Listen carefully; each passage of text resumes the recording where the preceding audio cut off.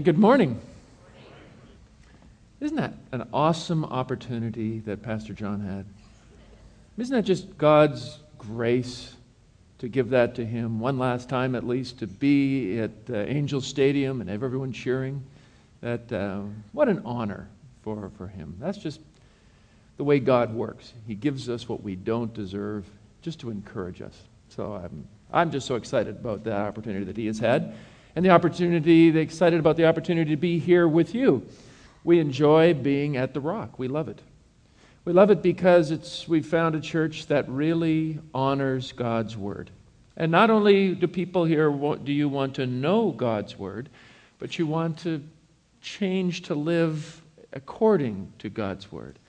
But more than that, you want to become like the God who wrote the book.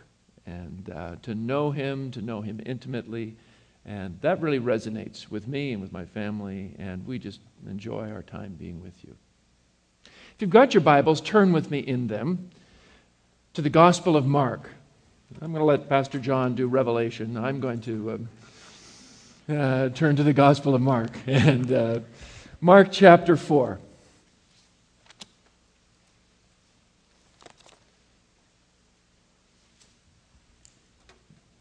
In Mark chapter 4,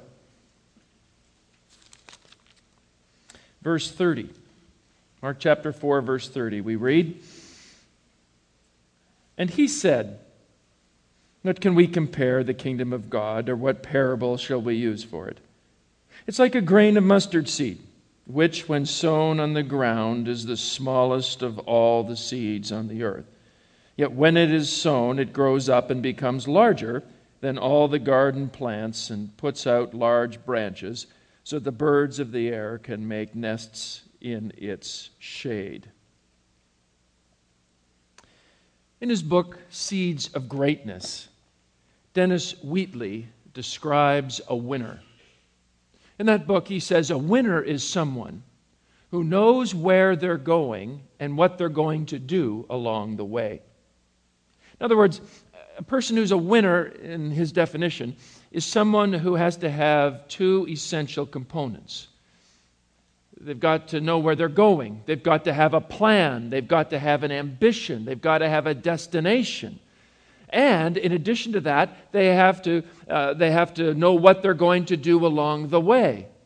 They have to know how they're going to make their dream a reality, how they're going to accomplish that vision, how they're going to put wheels on it. I mean, motivational speakers are great. They got the vision down pat, right? This is what you should do. If you can dream it, you can do it. But they don't tell you how to do it. It's one thing to have a vision, but how are we going to make it happen? Unless you have got both those things together, you're not a winner. You're not going to accomplish much. I mean, if you've lived long at life, you've experienced the fact that you have to have both those components together. You probably were taught that by a family member, maybe an uncle. Maybe it was at a Thanksgiving dinner. Whole family came around the table and you ate first, seconds, and some thirds. But it was the second in the pie that really did it. That caloric burst into your bloodstream that caused caution to be thrown to the wind. And as you sat down on the sofa making a larger dent than normal, as the family was gathered around, you just stated as fact something you only just began thinking about. You said, "I'm going to become an architect." And suddenly there was quiet. And maybe an uncle who liked you said from the side, "Is that true? An architect?" "Yeah." "Well, what kind of architecture are you going to get into? Are you going to do residential? Are you going to do commercial? Are you going to do special consignments with wealthy patrons? And where are you going to study for that? Are you going to which is the best school? And what scholarships are available? And what do you do for housing? And how do you intend to pay for this?" And you're going, "Oh, I'll need to figure that out." Yeah, you better. Because a grand dream is one thing, but without plans, it's not going to come anywhere.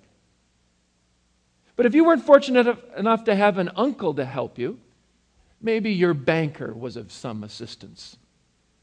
Perhaps you have a hobby You in your garage, you're pretty good at making these little things with your homemade equipment. You call them widgets. And you take these widgets and you go to craft sales or you go to swap meets and you sell them. And you can make a few bucks every time you sell one. You get a little bit of extra money. It doesn't pay the mortgage, but it helps with the groceries. But every week you're saying to yourself, I could do better. Instead of just doing this on the side, I bet you if I put my mind to it, I could become the greatest widget manufacturer in the entire Southwest. Yeah, you just think about it on occasion. But one day, your wife says to you, go get a loaf of bread and some milk or something, and you're on your way to Albertsons, and on your way, you realize that one of those widgets is in the back seat. And you pick it up and say, I know, I'm going to stop at my bank manager and ask for a loan so that because I want to become the largest widget manufacturer in the Southwest. So you go and you walk in, stop in, and he happens to be free. So you stop in, you say, hey, how you doing? You remember me? Anyway, I would like 2, 4, 6. Okay, just make it 10 million. And here's a widget. I've got what it is, and I've decided I would like to become the largest widget. You know how it goes. So he looks at you and says, really, you would like $10 million to make lots of those? I said, yeah, absolutely. He says, well, just before I write you the check, perhaps you could just answer a couple of questions for me. You know, sure, shoot. Said, okay. How much do they cost per unit? And what's the profit per unit? And how long do they last? And do you expect repeat customers, or are you going to have to find new ones? And what's your marketing strategy plan for that? You're going to go local, national, global? Are you going to do internet, web-based? Is that set up? Do you have a web developer? Who's going to host that? What kind of security do you have? And besides, is this the only product you have? You're going to add more? You're going to do research and development? And who's going to do your R&D? And are you going to manufacture? You're not going to do it in your garage, are you? Who's going to set up the equipment? And where in the world are you going to house all this stuff? And what about the lease arrangements? And how are you going to get workers? And have you thought about your workers' health care? And you go, maybe I'll come back next week. He says, you do that. Come back next week with a business plan. Because I don't give $10 million to someone without a business plan. Vision is wonderful. Without plans, you're not a winner, you're a loser. And you and I know that's true. That we have to have a plan, a realistic plan to go with our vision. That's why we believe the old saw, that to fail to plan is to plan to. And the bigger the dream, the more important the plan is. Right? The bigger the dream, the more important the plan is.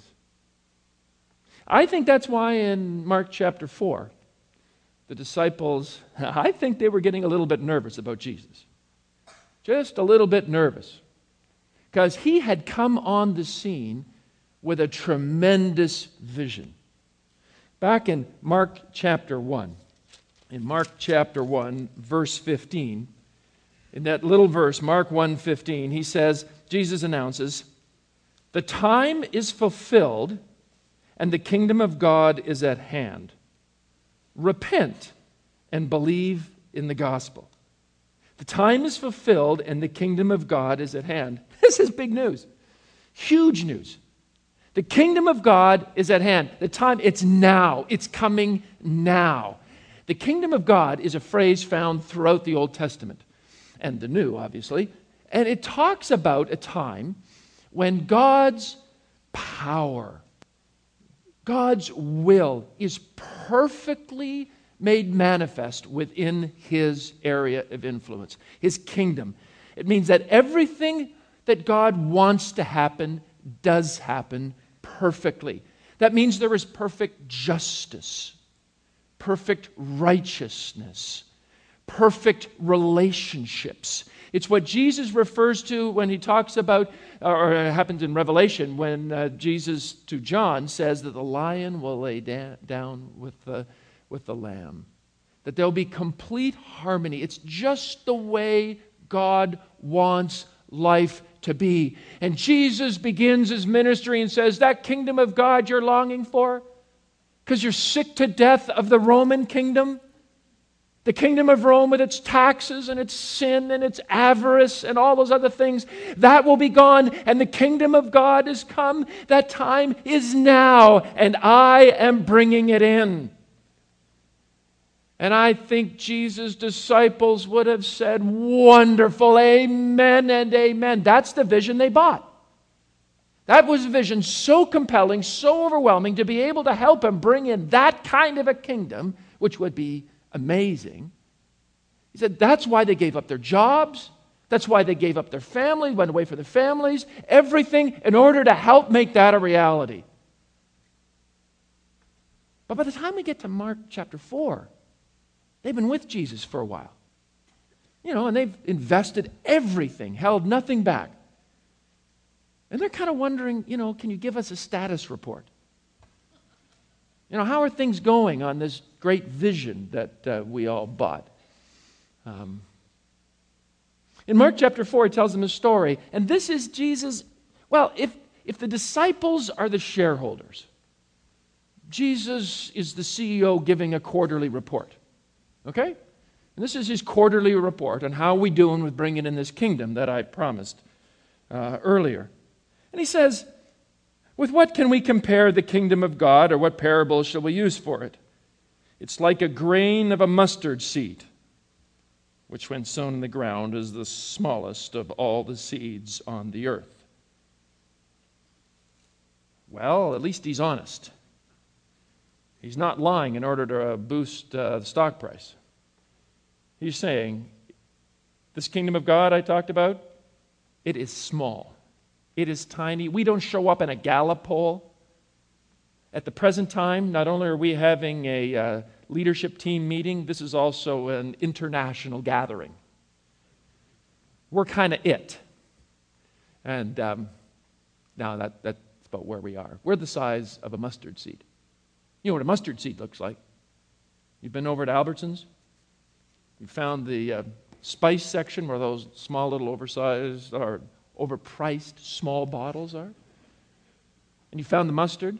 Not the French's, but I mean the seeds. They're little, small little pea things, kind of mustardy colored. As small as those are big compared to what Jesus was referring to. In the Middle East, I'm told that the mustard that they have is much different. It's kind of like a grain of rice, but shrunk, tiny, little black thing. So that if it was on my shirt, you couldn't see it. I could hardly see it. But if I did and did this and flicked it off and it went on that rug, forget it. We're not going to find it with a microscope. And Jesus says, how we're doing? That great dream vision? Well, you can't find us with a microscope. But don't worry, he says, don't worry. Look what he says. He says, don't worry, we may be small now, yet, verse 32.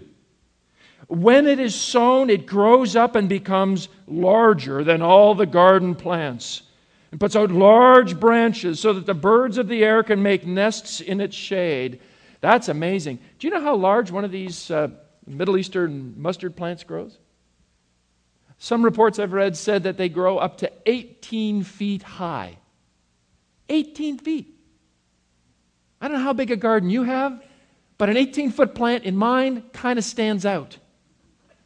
I mean, it dominates. And the branches, he says, well, they're so large, birds nest in them. I mean, it's amazing, this thing. And Jesus says, this is what the kingdom of God is like.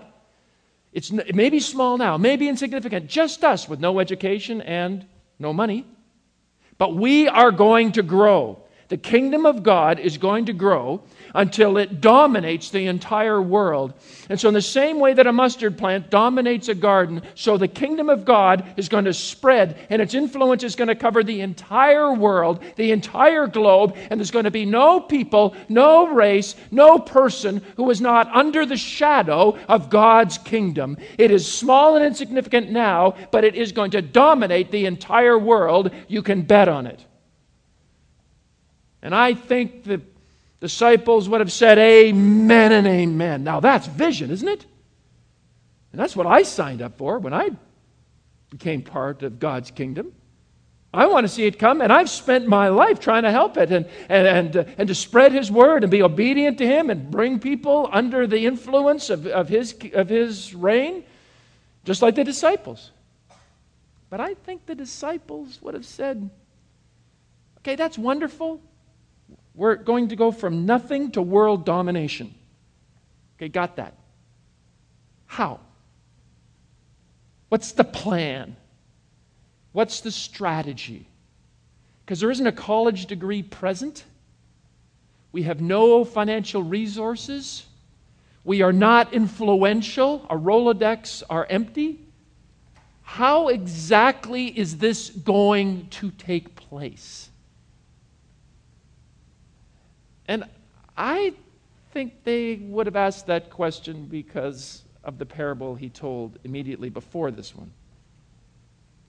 Because that doesn't relieve any of their anxiety. I mean, look at the one he told previously, up in verse 26.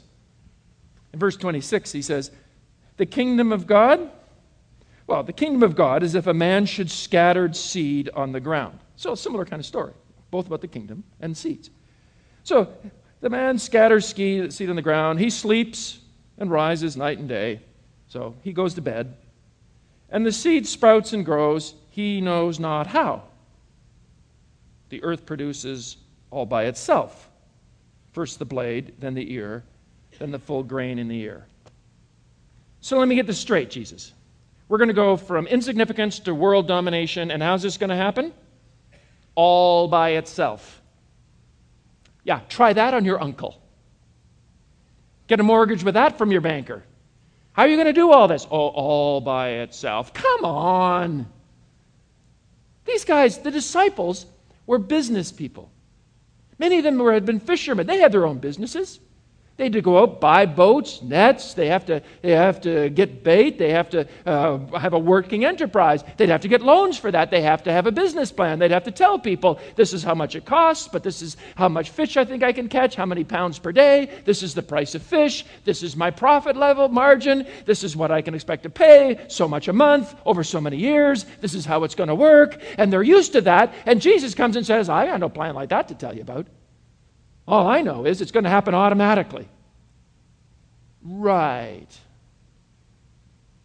I don't know about you. I couldn't even got married with that kind of a plan. I mean, when I went and decided years ago to marry my wife, Nola, and I, we dated for a number of years, and it became obvious to everyone but me that we were going to get married. And when it finally dawned that this was a good plan, then I made an appointment with her father, which everyone knew why. I was making a one-on-one appointment with her dad. And so her brothers answered the door and made sure to mock me and make me feel as uncomfortable as possible while they ushered me in the little room while they waited outside listening to every word. I mean, it was that kind of an interview. And I got in and said, well, I would like permission to marry your daughter. And guess what he asked me? How are you going to support her?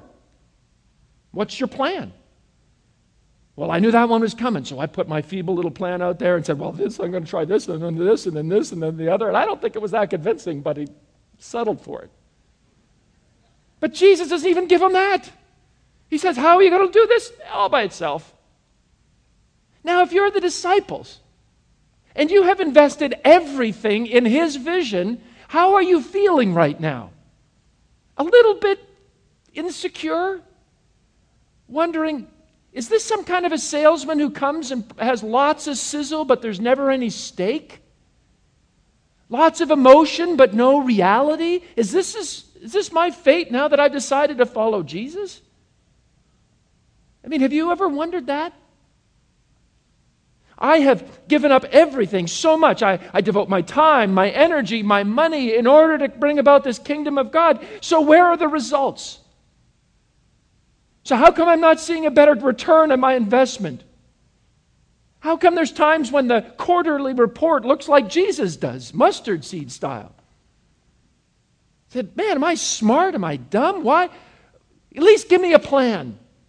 It's one thing to be where we are, but how do we know we're not going to stay here? How do we move forward? Give me a plan, Jesus. Give me a plan.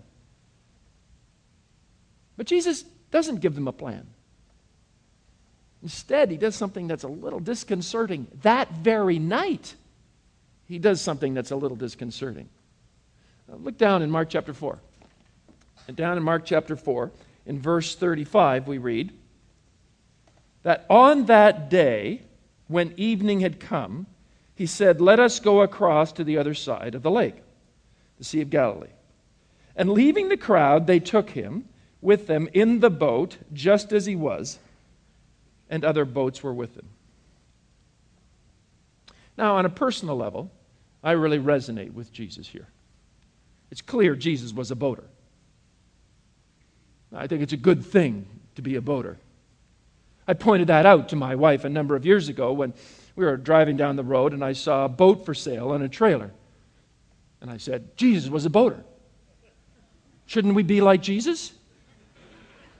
And besides, it was a great deal.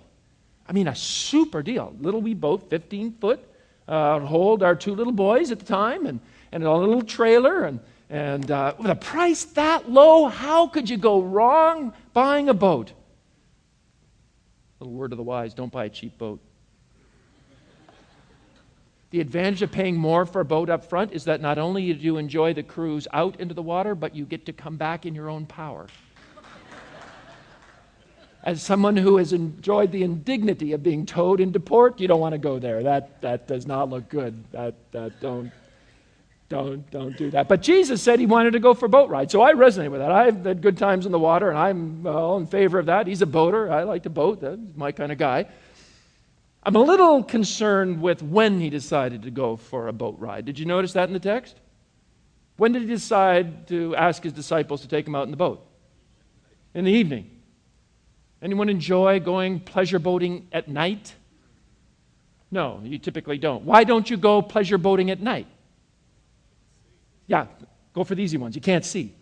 You can't see the rocks. You can't see the dangers. You can't see the weather. You can't see anything. When I've been out there, they say, take a flashlight. Good plan. Take a flashlight, turn it on, the light just disappears in the black. There's nothing to reflect against it. So it's gone. You can't see a thing. And Jesus says, take them out there. And I think these guys are going, really? You want to go out at night? Like for the view? Okay, well, whatever. And they're obedient, right? If Jesus wants to go, we'll go. Nothing wrong with what the disciples are doing. They're fully trusting him in spite of the fact he's got no plan. But if you want to do it, we'll go. So my hat's off to them. And then we read that in verse 37, a great windstorm arose, and the waves were breaking into the boat so that the boat was already filling.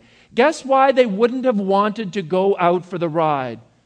In case bad weather comes. And they get out there, and guess what happens? Bad weather comes. And not just bad weather, but really bad weather. I mean, this text here, when it says that a great windstorm arose, that could literally be translated as seaquake, which means that in the same way on land, when you have an earthquake and the earth just opens up and you fall down, so the water was doing just that. It was opening up with these huge waves, and they would fall down. How far down? Obviously, I don't know. The text doesn't say, except it was really bad. But it's interesting when you think about other storms that we do know about. Do you remember that movie, The Perfect Storm? George Clooney and the Andrea Gale was the fishing boat that was featured in that movie, and it sailed from Gloucester. We lived before moving here out near the Boston area, and it was just down the road from where we lived. The Andrea Gale, the boat that sunk, had a sister boat, had a boat, and were both in Gloucester. And the Andrea Gale went out, and two storms came together and merged, and the worst part of both combined with the other, and it was just terrible out there. Almost supernatural, like you're being described here. We don't know how bad the waves were out there for the poor Andrea Gale and her crew, but there were marker buoys in the area designed to measure the height of waves. They were smashed by the waves they were measuring, but their last recordings indicated that the waves were in excess of 100 feet. Think about that. 100 feet down, up, down. You're getting airsick in a boat. You are going up and down and up and down and up and down. Nothing is more terrifying because your boat is not big enough to handle those kind of waves. I think something similar was happening here with the disciples. I think they were in a storm that was a seaquake. It was awful. They were absolutely scared to death. Have you ever been scared to death in a boat? Have you ever been scared to death that thinking you were going to drown, you were going to die? We have, in an old 15-foot cheap boat. That boat I told you about, great deal? Yeah. Well, we were living way north at the time, and so during winter, and everything's frozen, you can't do anything. So we spent the whole winter in the mechanic's place getting fixed, because the summer before it was not pretty. But now it was spring, and I had spent all winter with my boys saying, you want to go boating, right? Because they have two little boys, and I told them, the first time the ice is gone off the water, we'll go boating. And I showed them the charts. That's a nautical name for maps. I was so proud to learn. And I pointed them, if you go on this chart, there is a park on the other side of this massive lake, one larger than the Sea of Galilee. There's a park with a beach, and we'll go and play on the beach, and in the park, you can go on the swings and everything. Would you like to do that? Well, of course, they're little boys. Oh, yes, Dad, that would be fun, which is my plan, because I have now 2 votes to my 1, and my wife, if she gets nervous, we outvote her. So we're okay. We're going to take this trip, because I want to go for boat ride. So first thing in spring, we get going. We launch the boat. It floated. Good sign. The motor started. Good sign. So we get out and start going through the lake. And I am feeling like a captain of my vessel. I'm in charge. I feel good. I wish I'd had one of those hats, with the gold braid, but it would have really looked silly. So anyway, I still went looking silly. Down and piloting my major craft. And as I am, we get out into the water, and it's in the main lake, and it suddenly turns black. Like, I don't mean got dark, I mean someone switched off the lights. And Nola says to me, is this okay? Is this normal? Oh, yeah, it's fine. No problem. I read about it in a magazine, a boating magazine. We're okay. I was lying, but I said it. And let's keep going. This is my boat trip. I waited all winter for this trip. And we get across, and suddenly the wind dies. It's perfectly calm, like a mirror. Kent, are you sure that this? Oh, yeah, absolutely, no problem. This is even better. No waves at all. We're absolutely fine. What could go wrong now? Pitch black, not a breath of wind. Not my smartest move. We keep going. Suddenly, the winds pick up. Waves just stood up out of the water.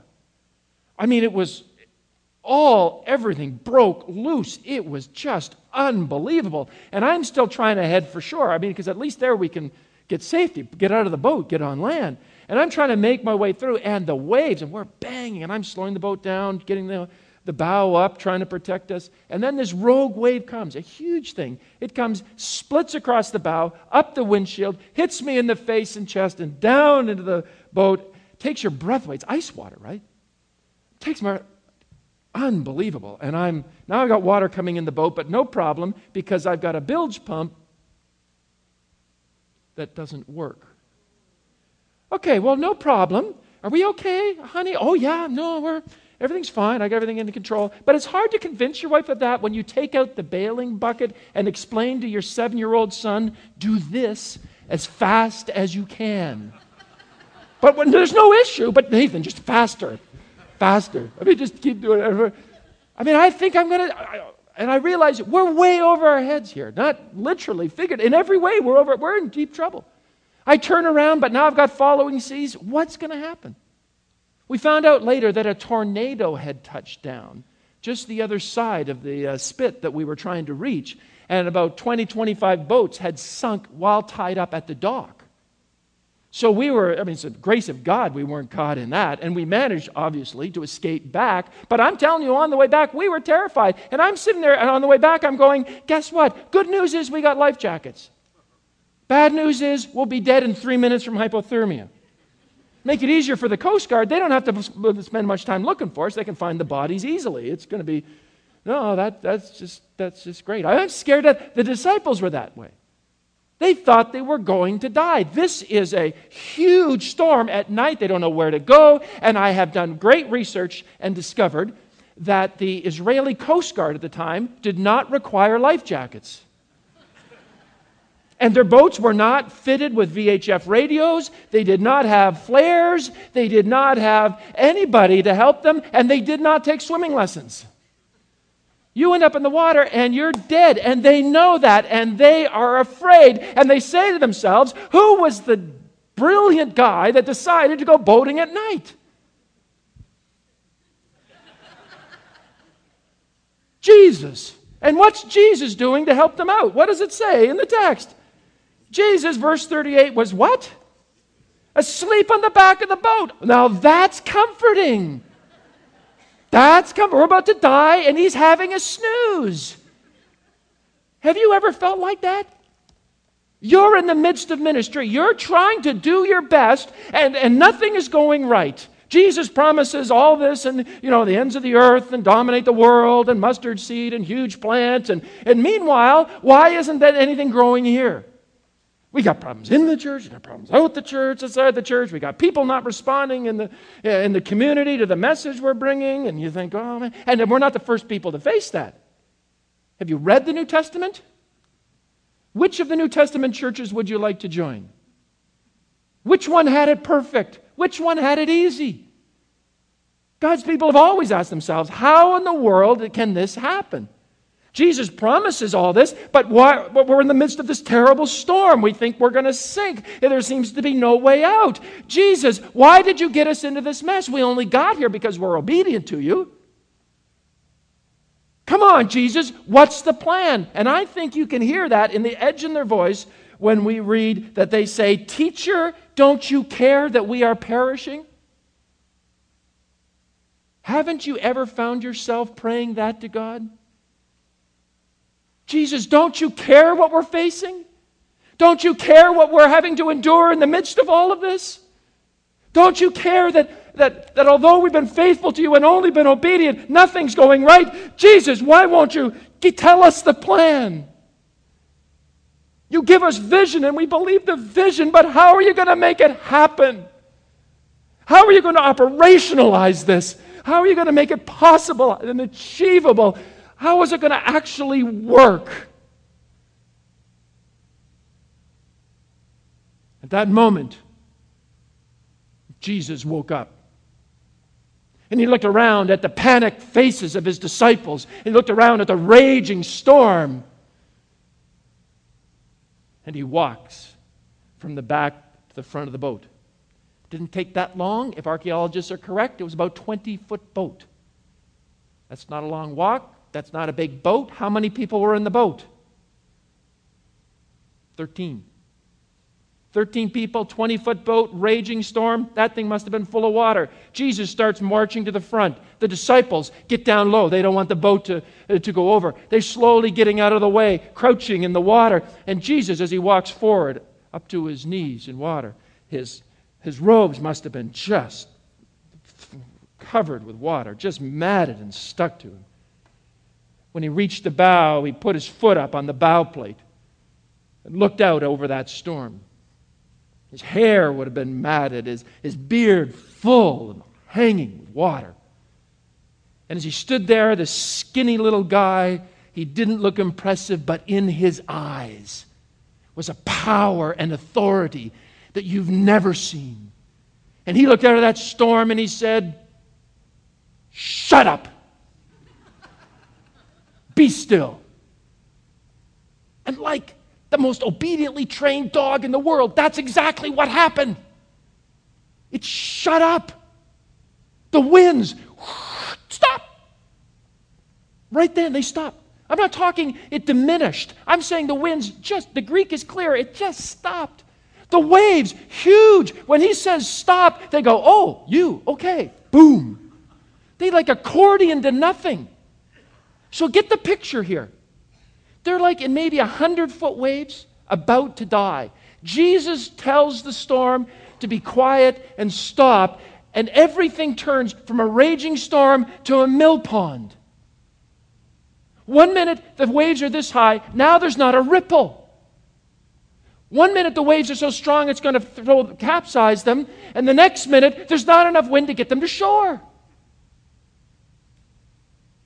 That's not usual. And you'd think they'd be happy. But look what happens. Look in the text. He said to them, "Why are you so afraid? Have you still no faith?" But in verse 41, they were filled with great fear. They were scared, even more afraid than they had been before, and said to each other, "Who then is this, that even the wind and the sea obey them?" Who is this that even the wind and sea obey him? Do you think they didn't know his name? Of course they knew he was Jesus. They knew his name. But they didn't before ever understand this side of Jesus that was displayed in the storm.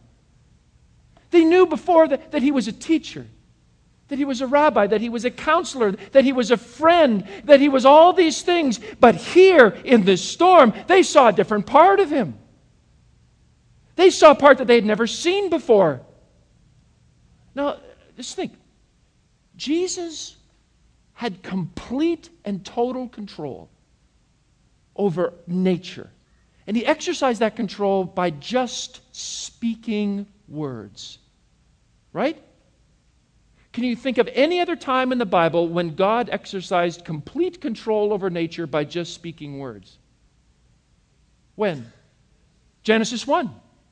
In the beginning, God said, "Let there be light," and there was light. Let dry ground appear, and dry ground appear. Let animals, let plants. I mean, just the power of his word. And this is the same thing happened here. I mean, this is what Paul was saying in Colossians chapter 1. In Colossians chapter 1, and when he's talking about Christ, he says, guess what? He is the image of the invisible God. He is the invisible God. Firstborn, the Lord over all creation. For by him all things were created, in heaven and on earth, visible and invisible, whether thrones or dominions. All things were created through him and for him, and he holds all things together. Jesus is God. And in this moment, when he speaks those words and creation answers, they see that Jesus isn't just a man, he is Emmanuel, God with us.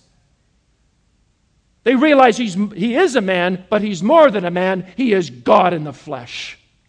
And they are afraid, like every other person in the Bible who has truly caught a glimpse of God. In the same way that Isaiah in Isaiah chapter 6 goes into the temple. And he sees God high and lifted up with his train filling the temple. When he sees God as he truly is, he says, "Woe is me, I am undone. I'm going to die seeing him." He's deathly afraid. In the same way that the Egyptians, when they were being freed, or the Israelites, when they were being freed from the Egyptians, when they saw the chariots of the world's greatest superpower destroyed in the Red Sea by God's power, just eliminated. When they saw that power, when they say God revealed so nakedly, they were greatly afraid. Because this is an awesome God. Powerful beyond measure. And the disciples here, when Jesus does this miracle, sees Jesus as he truly is, as God, very God for the first time, and they are filled with fear.